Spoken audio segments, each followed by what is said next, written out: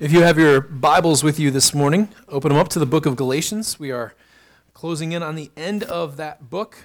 Today we will be checking off one more chapter. We are going to finish chapter 5 today, work our way into chapter 6. So open your Bibles up to the end of the book of Galatians. We'll begin to read our passage in verse 25 of the 5th chapter. If we live by the Spirit, let us also walk by the Spirit. Let us not become conceited, provoking one another, envying one another.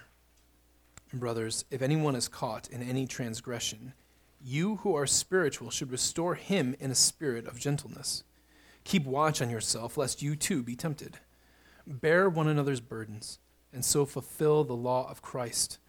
For if anyone thinks he is something, when he is nothing, he deceives himself. But let each one test his own work, and then his reason to boast will be in himself alone and not in his neighbor, for each will have to bear his own load. This is the word of our God. So Paul has been speaking to us in a number of different ways for the past couple of weeks about the kind of people we ought to be. He first has told us many times and in numerous ways what has been true. He has told us that Christ has died for our sins, that if you trust and believe in him, you will be saved, and that in that salvation you need nothing else from the world. All you need is to trust that Christ has done everything that is required to make you righteous and holy before God, that you will be justified in the final days. God will declare you innocent and not guilty from all of your sins because Christ has paid the penalty for them. You are in Christ. Paul then turns his attention here in chapter 5 and into chapter 6 about how then we ought to live out our lives. Previously, he says that we are to love our neighbor as ourselves, and then he turns to the battle between the flesh and the Spirit. As we are to walk in the Spirit, we are to cultivate the fruit of the Spirit among us. And we talked last week about how that is distinct from works of the flesh.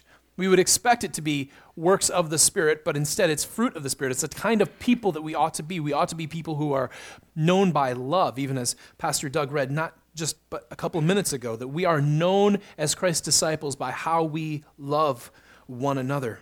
So we are to build up these things in ourselves. Paul, in our passage this morning, then turns his attention to putting sort of, I don't want to put flesh on it because that's going against the idea. But that's continually what I want to say because it's a way we say it. But he instead is filling out the idea and practically applying what it means for us to be these kind of people. If you are the kind of person who is filled with love, joy, peace, patience, kindness, goodness, faithfulness, gentleness, and self-control, what does that look like when we gather together? What does that look like as a corporate body? And that's what he is getting at this morning. Paul begins in 5:25 by noting this sort of conditional. If we live by the Spirit, let us also walk by the Spirit. If you have been raised from the grave by Jesus Christ, whether figuratively as we have now, when we were dead in our trespasses and sins, and Christ has made us alive, this is the work of the Spirit, that you were nothing but a dead man. You were dead in your trespasses and sins. You didn't have a heart for God. You were cut off from him and completely at enmity with him. You wanted nothing to do with him, and being cut off from the Lord of life, you were as good as dead. And yet the Spirit has come, and the Spirit has enlivened your heart to God. He has made you woken to God. And now you walk and you live by the Spirit. If the Spirit has done that, if you live by the Spirit, he says, then you ought to also walk by the Spirit.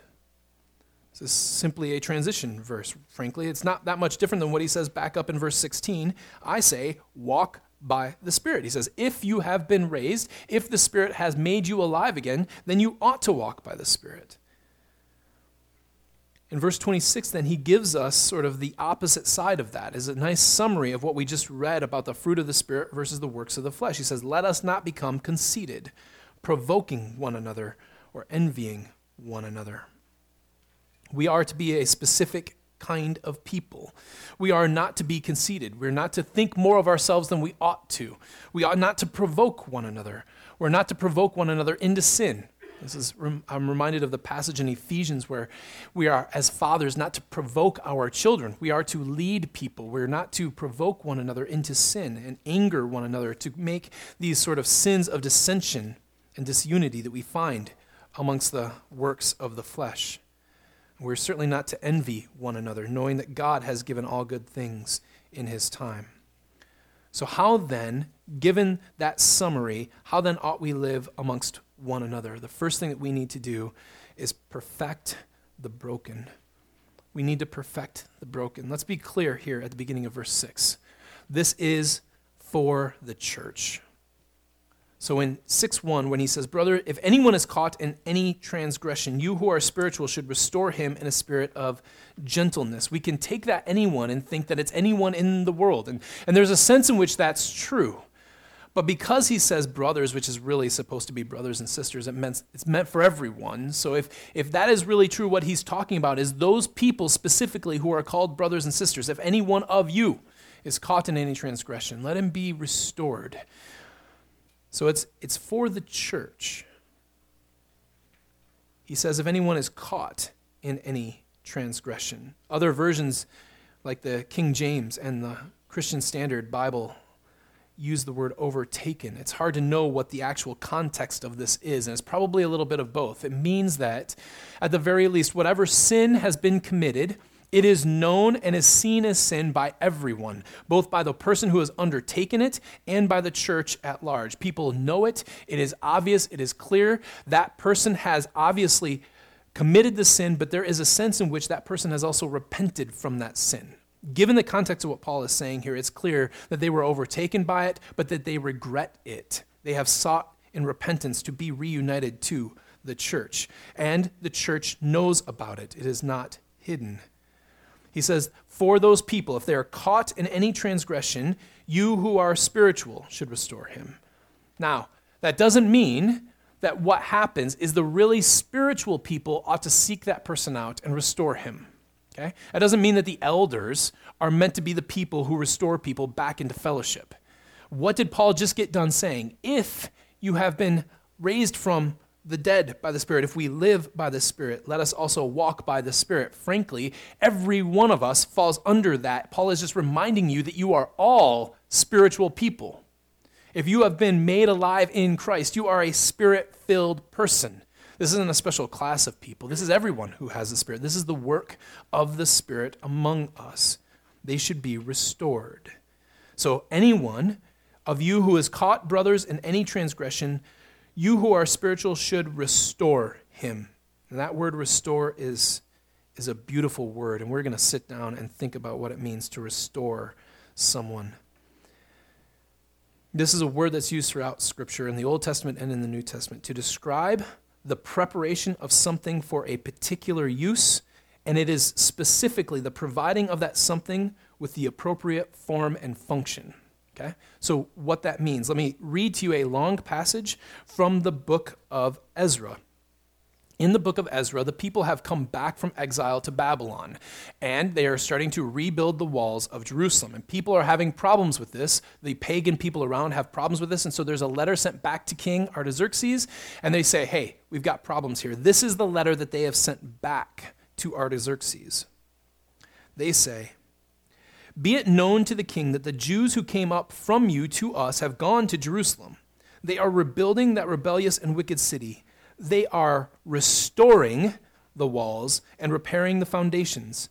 Now be it known to the king that if the city is rebuilt and the walls restored, they will not pay tribute, custom, or toll, and the royal revenue will be impaired. We make known to the king that if the city is rebuilt and its walls restored, then you will have no possession in the province beyond the river." It's clear that what they're getting at is the walls. As Babylon came in to take the Jews out in exile, they destroyed the city. And part of the destruction of the city was ripping apart the wall. They threw stones everywhere. They did everything they could to destroy as much as they could. Now the Jews are coming back, and what are they doing? They're making the wall a wall again. The wall was partially there, probably. They didn't just completely remove it and pound it into dust. That takes too much energy. So there would have been a remnant of a wall there, and what are they doing? They are restoring it. They're making it whole again. They are perfecting it, that it might do the duty that it was put there for. Mark 1:19. As Jesus goes on a little further, he sees James, the son of Zebedee, and John, his brother, who are in their boat mending their nets. Same word, mending their nets. They were taking these nets that in order to catch, I don't know anything about fishing, but I'm pretty sure about this, that if you have a net that you're trying to catch fish with and it's got huge holes in it, you are not going to be terribly successful. So because they're better fishermen than me, they're sitting in their boats and they're repairing the holes in their nets. They're mending their nets. They're making them whole again so that they might do precisely the function that they were equipped to do. 1 Corinthians 1:10.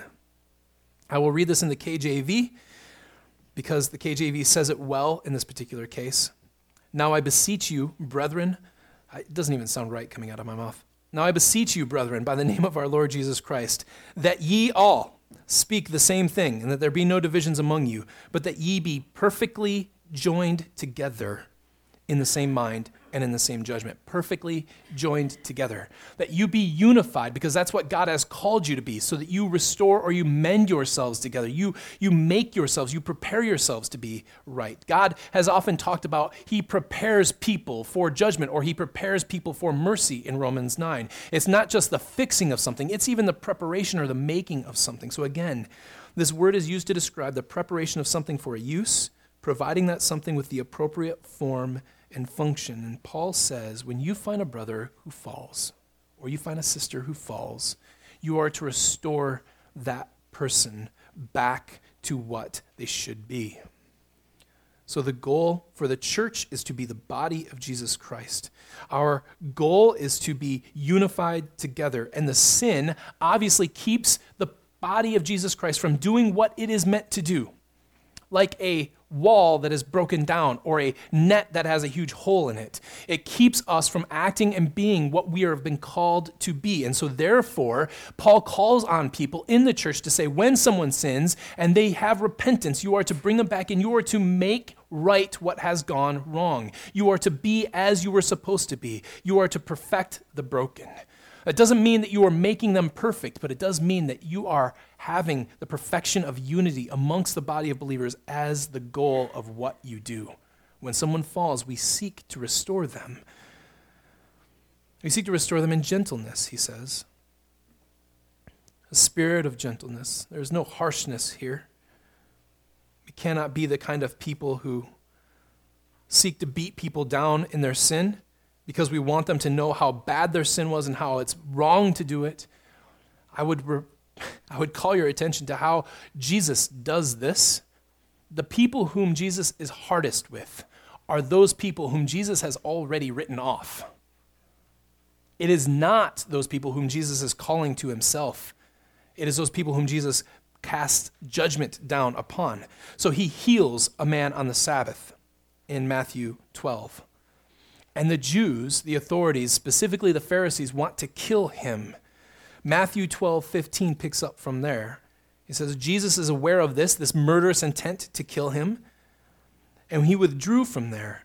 And many followed him, and he healed them all, and ordered them not to make him known.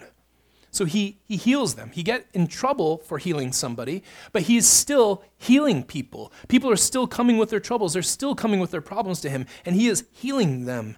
And it says this was to fulfill what was spoken by the prophet Isaiah in Isaiah 42, 1-3. Behold my servant, whom I have chosen, my beloved, with whom my soul is well pleased. I will put my spirit upon him, and he will proclaim justice to the Gentiles.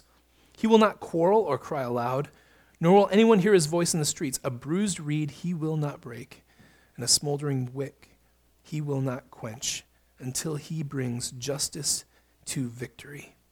Notice he will proclaim justice to the Gentiles.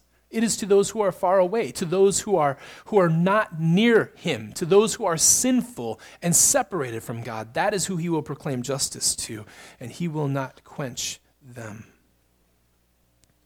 So, what is this picture actually doing for us? We can think of this in terms of nets or walls, but the one image that Christ allows in his word most often for his church is that of a body. That's actually why we call it membership, because you are all members of one body. It is that picture that drives so much of the New Testament theology about what we do here together. We are members of the same body. So let's think through what it means to restore with a spirit of gentleness. through an image of the body. What happens if I fall and I break my ankle? What happens if the dog runs in front of me and I trip down the stairs, or a kid does something and I fall? And notice it's never my fault because I have perfect balance and coordination. I was sparing my dog or I was sparing my kids, and I fall and I break my ankle. What happens to me? Well, there's two things that I don't do. The first thing is I don't say, man, my ankle doesn't work right. It never works right. It's probably going to hurt me again in the future. It's probably best if I just cut the thing off. I'll limp to the garage. I'll get a saw, and we'll be done with it, okay? And I'll take care of it. We don't do that. Yes, it probably will cause you pain in the future, and there's a good opportunity for you to break your ankle again in the future. But nevertheless, that is not something that occurs to us at the moment when we break our ankle. We don't think that what we need to do is chop it off and get rid of it because it's caused us pain. The only time when amputation happens, and the only time when amputation is right, is when that particular part of the body causes or has the ability to cause severe damage to the rest of the body. Something like gangrene, which is actually a biblical metaphor that's used for cutting people off from the church. So in 2 Timothy 2:16-18, avoid irreverent babble, for it will lead people into more and more ungodliness, and their talk will spread like gangrene. Among them are Hymenaeus and Philetus, who have swerved from the truth, saying that the resurrection has already happened, and they are upsetting the faith of some. You are to avoid those people, he says, because they will infect you. But Paul has a different attitude toward people who have hurt the body but want to be restored. We don't cut them off. We don't cast them out, but we seek to restore them. The second thing that doesn't happen is we don't immediately fall, break our ankles, and then say something like, well, you know what, my ankle is just fine the way it is. This is a broken world we live in, and these kinds of things are going to happen. And yeah, it's painful, but there's no reason to actually mend it. There's no reason to help it be better or more perfect than it was, because we're all broken. It's going to break again. I might as well just let it flop around for a couple of months until I can put some weight on it. We don't do that either. The pain is there to make us aware of something we need to fix. We need to make right again. So when people sin, we don't just blow it off as something that happens. We don't just say, oh, it's okay, it's not a big deal. No, it's a big deal. It's broken, and we need to mend it. We don't treat it like it's the equivalent of a bug bite. We don't blow off sin and make it seem like there's nothing wrong here. There's something very wrong here. So many churches deaden their notions of sin so much that they do not know the pain that sin wreaks upon their congregations. And because they treat it like it's a broken ankle that they just don't care about fixing. So what do? Well, the rest of the body supports the ankle. Our brains immediately flush our body with chemicals to not only warn us that something is wrong, but to help us get help. Your heart rate rises immediately so that you will have energy and the ability to get to help. You support and stabilize yourself with your hands. You stand up on your one good leg now to support all of your weight on the good leg so that you can, with gentleness, get your ankle to help. And you call out to a physician who will heal you. That's what we do. That's what the church does as well. So when sin happens, we support and gently take the one who is broken to the good physician that they might be restored. That is the picture we are left with. We do not cut them off. We do not bark at them for how poorly they've acted or what they've done, but instead we treat them with gentleness, seeking a restoration of a body that we might be perfect in unity and in cohesion together. Paul warns us, though, lest you think that somehow you do not need this type of action on your behalf. You think that you're never going to need restoration. You're never going to need to have people who are there to bring you back. And he says, keep watch on yourself lest you too be tempted. You will fall, friends. You will need this restoration. If you think that you can handle people harshly, it's because you've never understood what it means to be handled gently by Christ.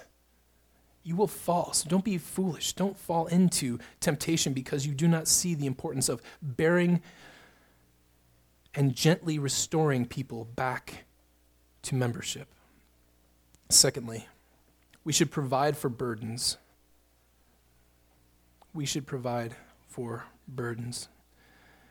Paul says that in verse 2, we should bear one another's burdens and so fulfill the law of Christ. We are to carry them for one another. And you'll notice here that Paul leaves this as general as he possibly can. What burdens, Paul?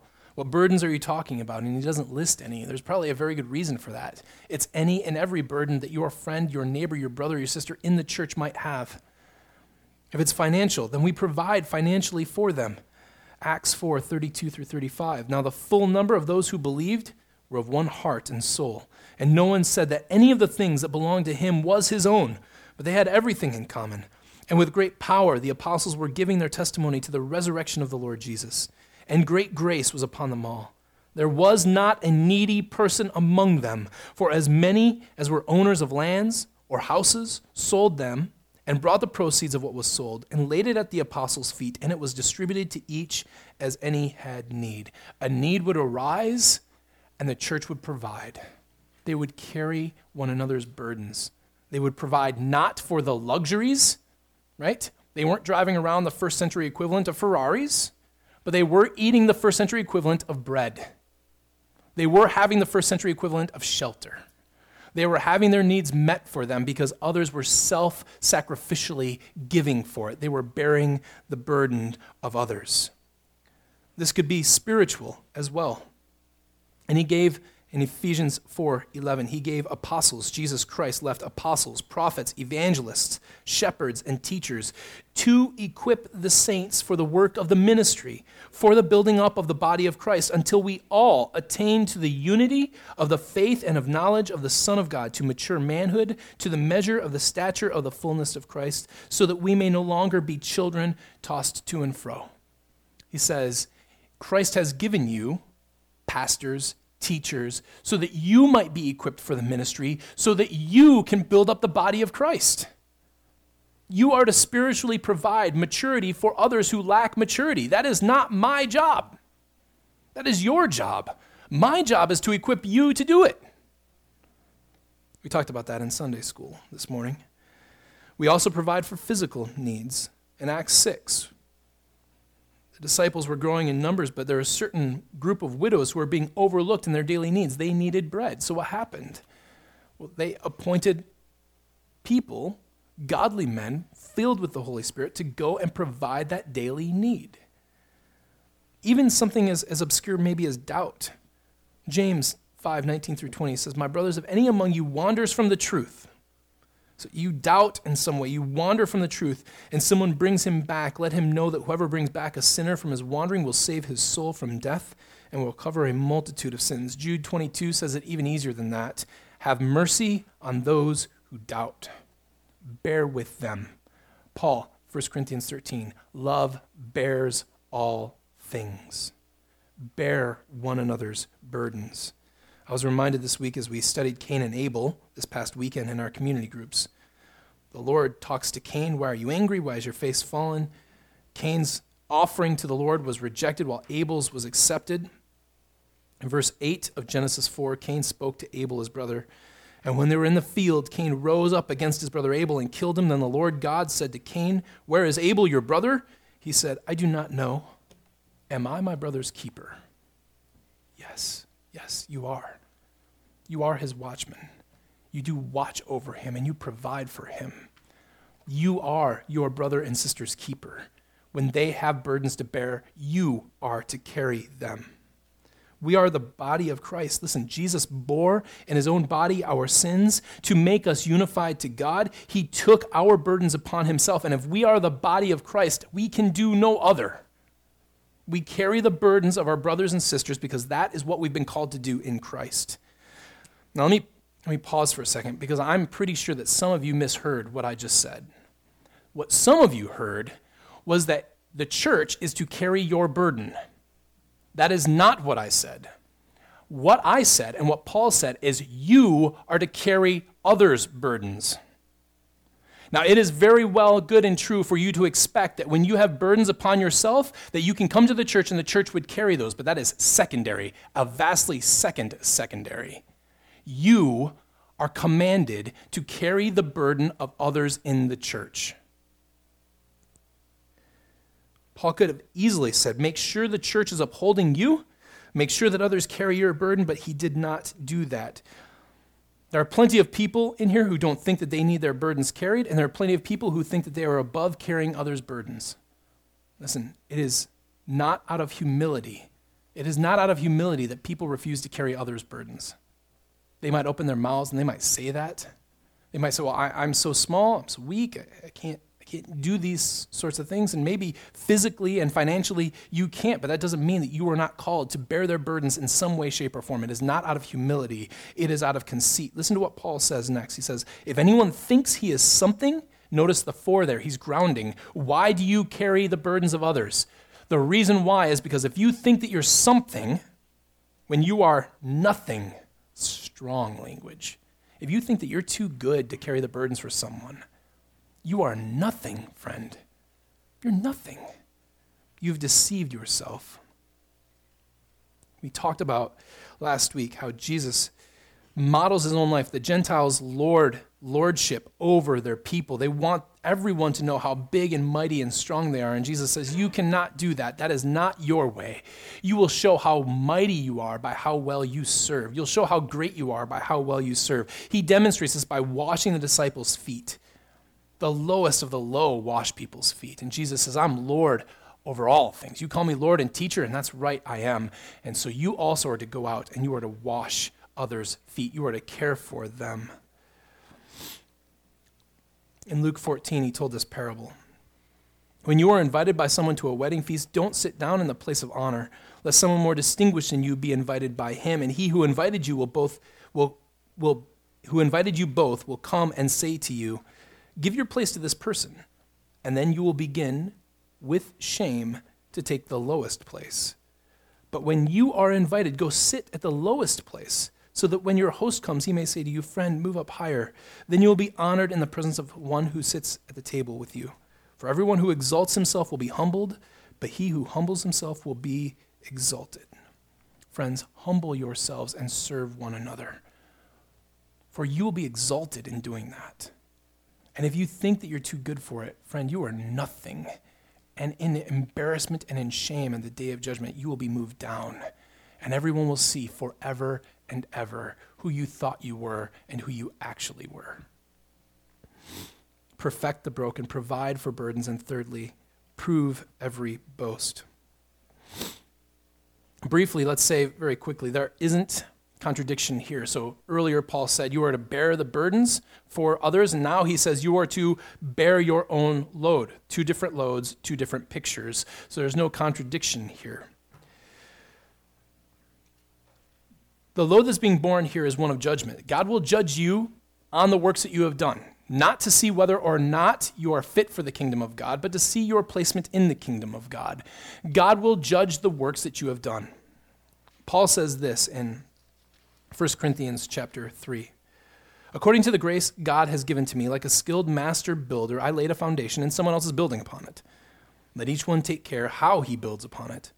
For no one can lay a foundation other than that which is laid, which is Jesus Christ. Now, if anyone builds on the foundation with gold, silver, precious stones, wood, hay, straw, each one's work will become manifest, for the day will disclose it, because it will be revealed by fire, and the fire will test what sort of work each one has done. If the work that anyone has built on the foundation survives, he will receive a reward.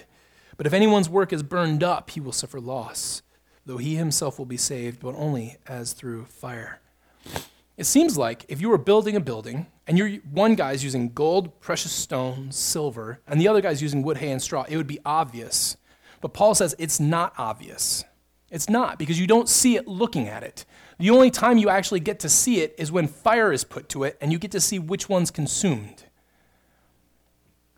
The point that Paul is making is, you are going to go to heaven, and you are going to give an account for the work that you have done.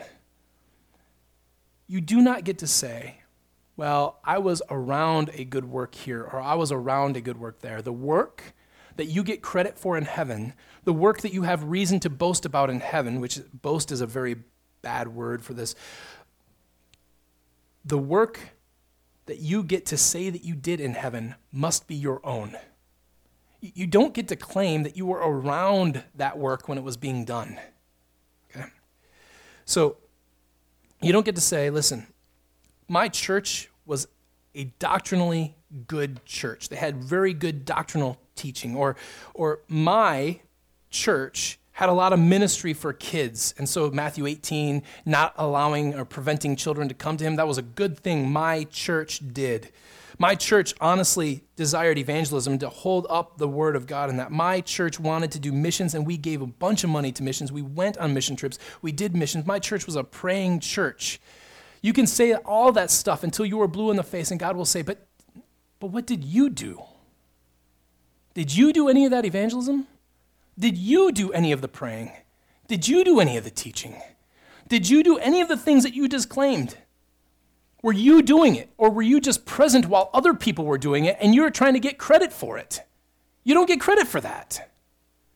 Unless you serve, you get no reward. You are building with materials that look like they're solid, that look like they're good, that look like they will stand through fire. But when God torches them, everyone will see that it was simply a facade. You did nothing.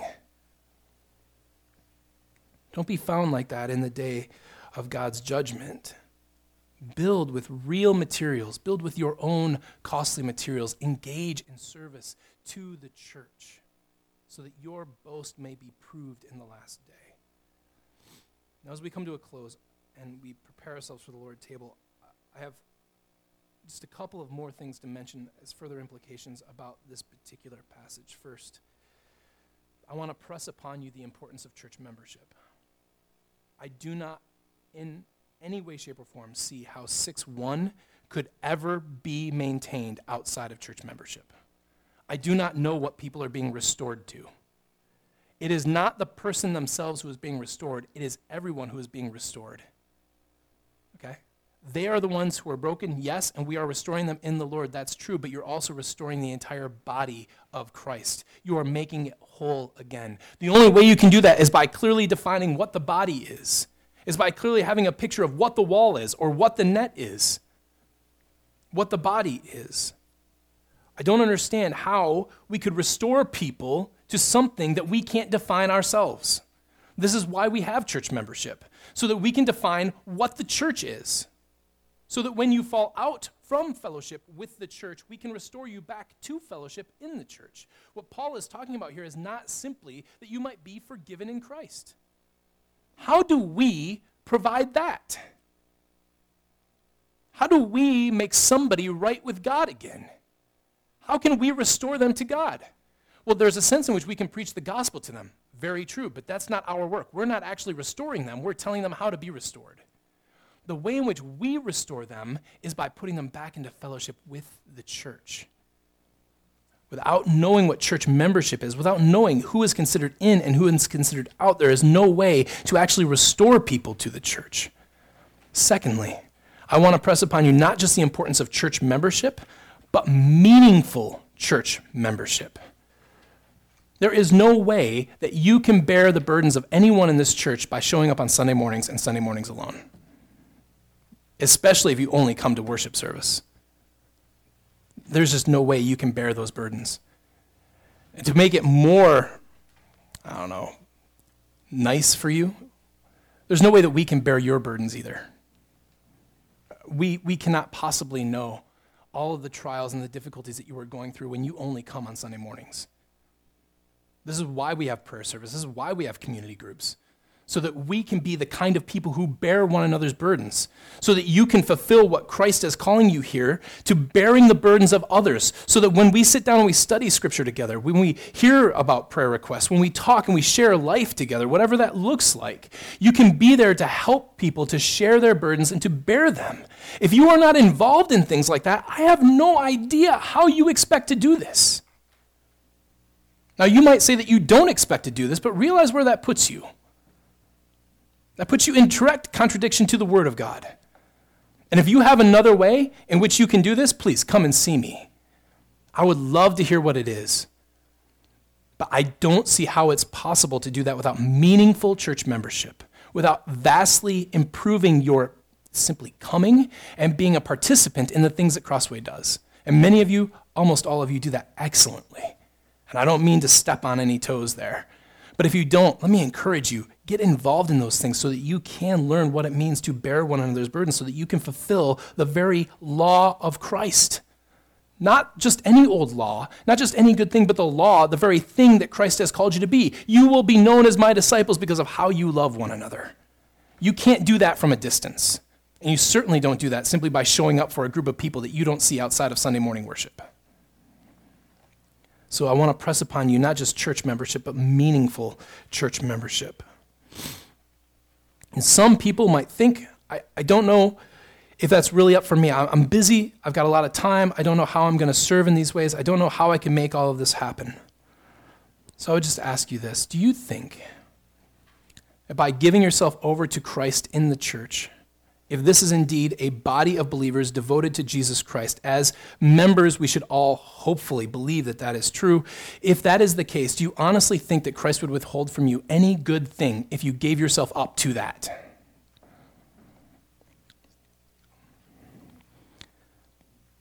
Luke chapter 19. Jesus proceeded to tell a parable because he was near to Jerusalem and they supposed that the kingdom of God was to appear immediately. And so he said, the beginning of this isn't terribly important, but what we're about to hear is, a nobleman went into a far country to receive a kingdom and then return. Calling 10 of his servants, he gave them 10 minas and said to them, engage in business till I come. When he returned, having received the kingdom, he ordered these servants whom he had given the money to be called to him, that he might know what they had gained by doing business. The first came to him, saying, Lord, your mina has made 10 minas more. He said to him, well done, good servant, because you have been faithful in very little. You shall have authority over 10 cities. And the second came, saying, Lord, your mina has made 5 minas. And he said to him, you are to be over 5 cities. Then another came, saying, Lord, here is your mina, which I kept laid away in a handkerchief. For I was afraid of you, because you are a severe man. You take what you did not deposit, and you reap what you do not sow.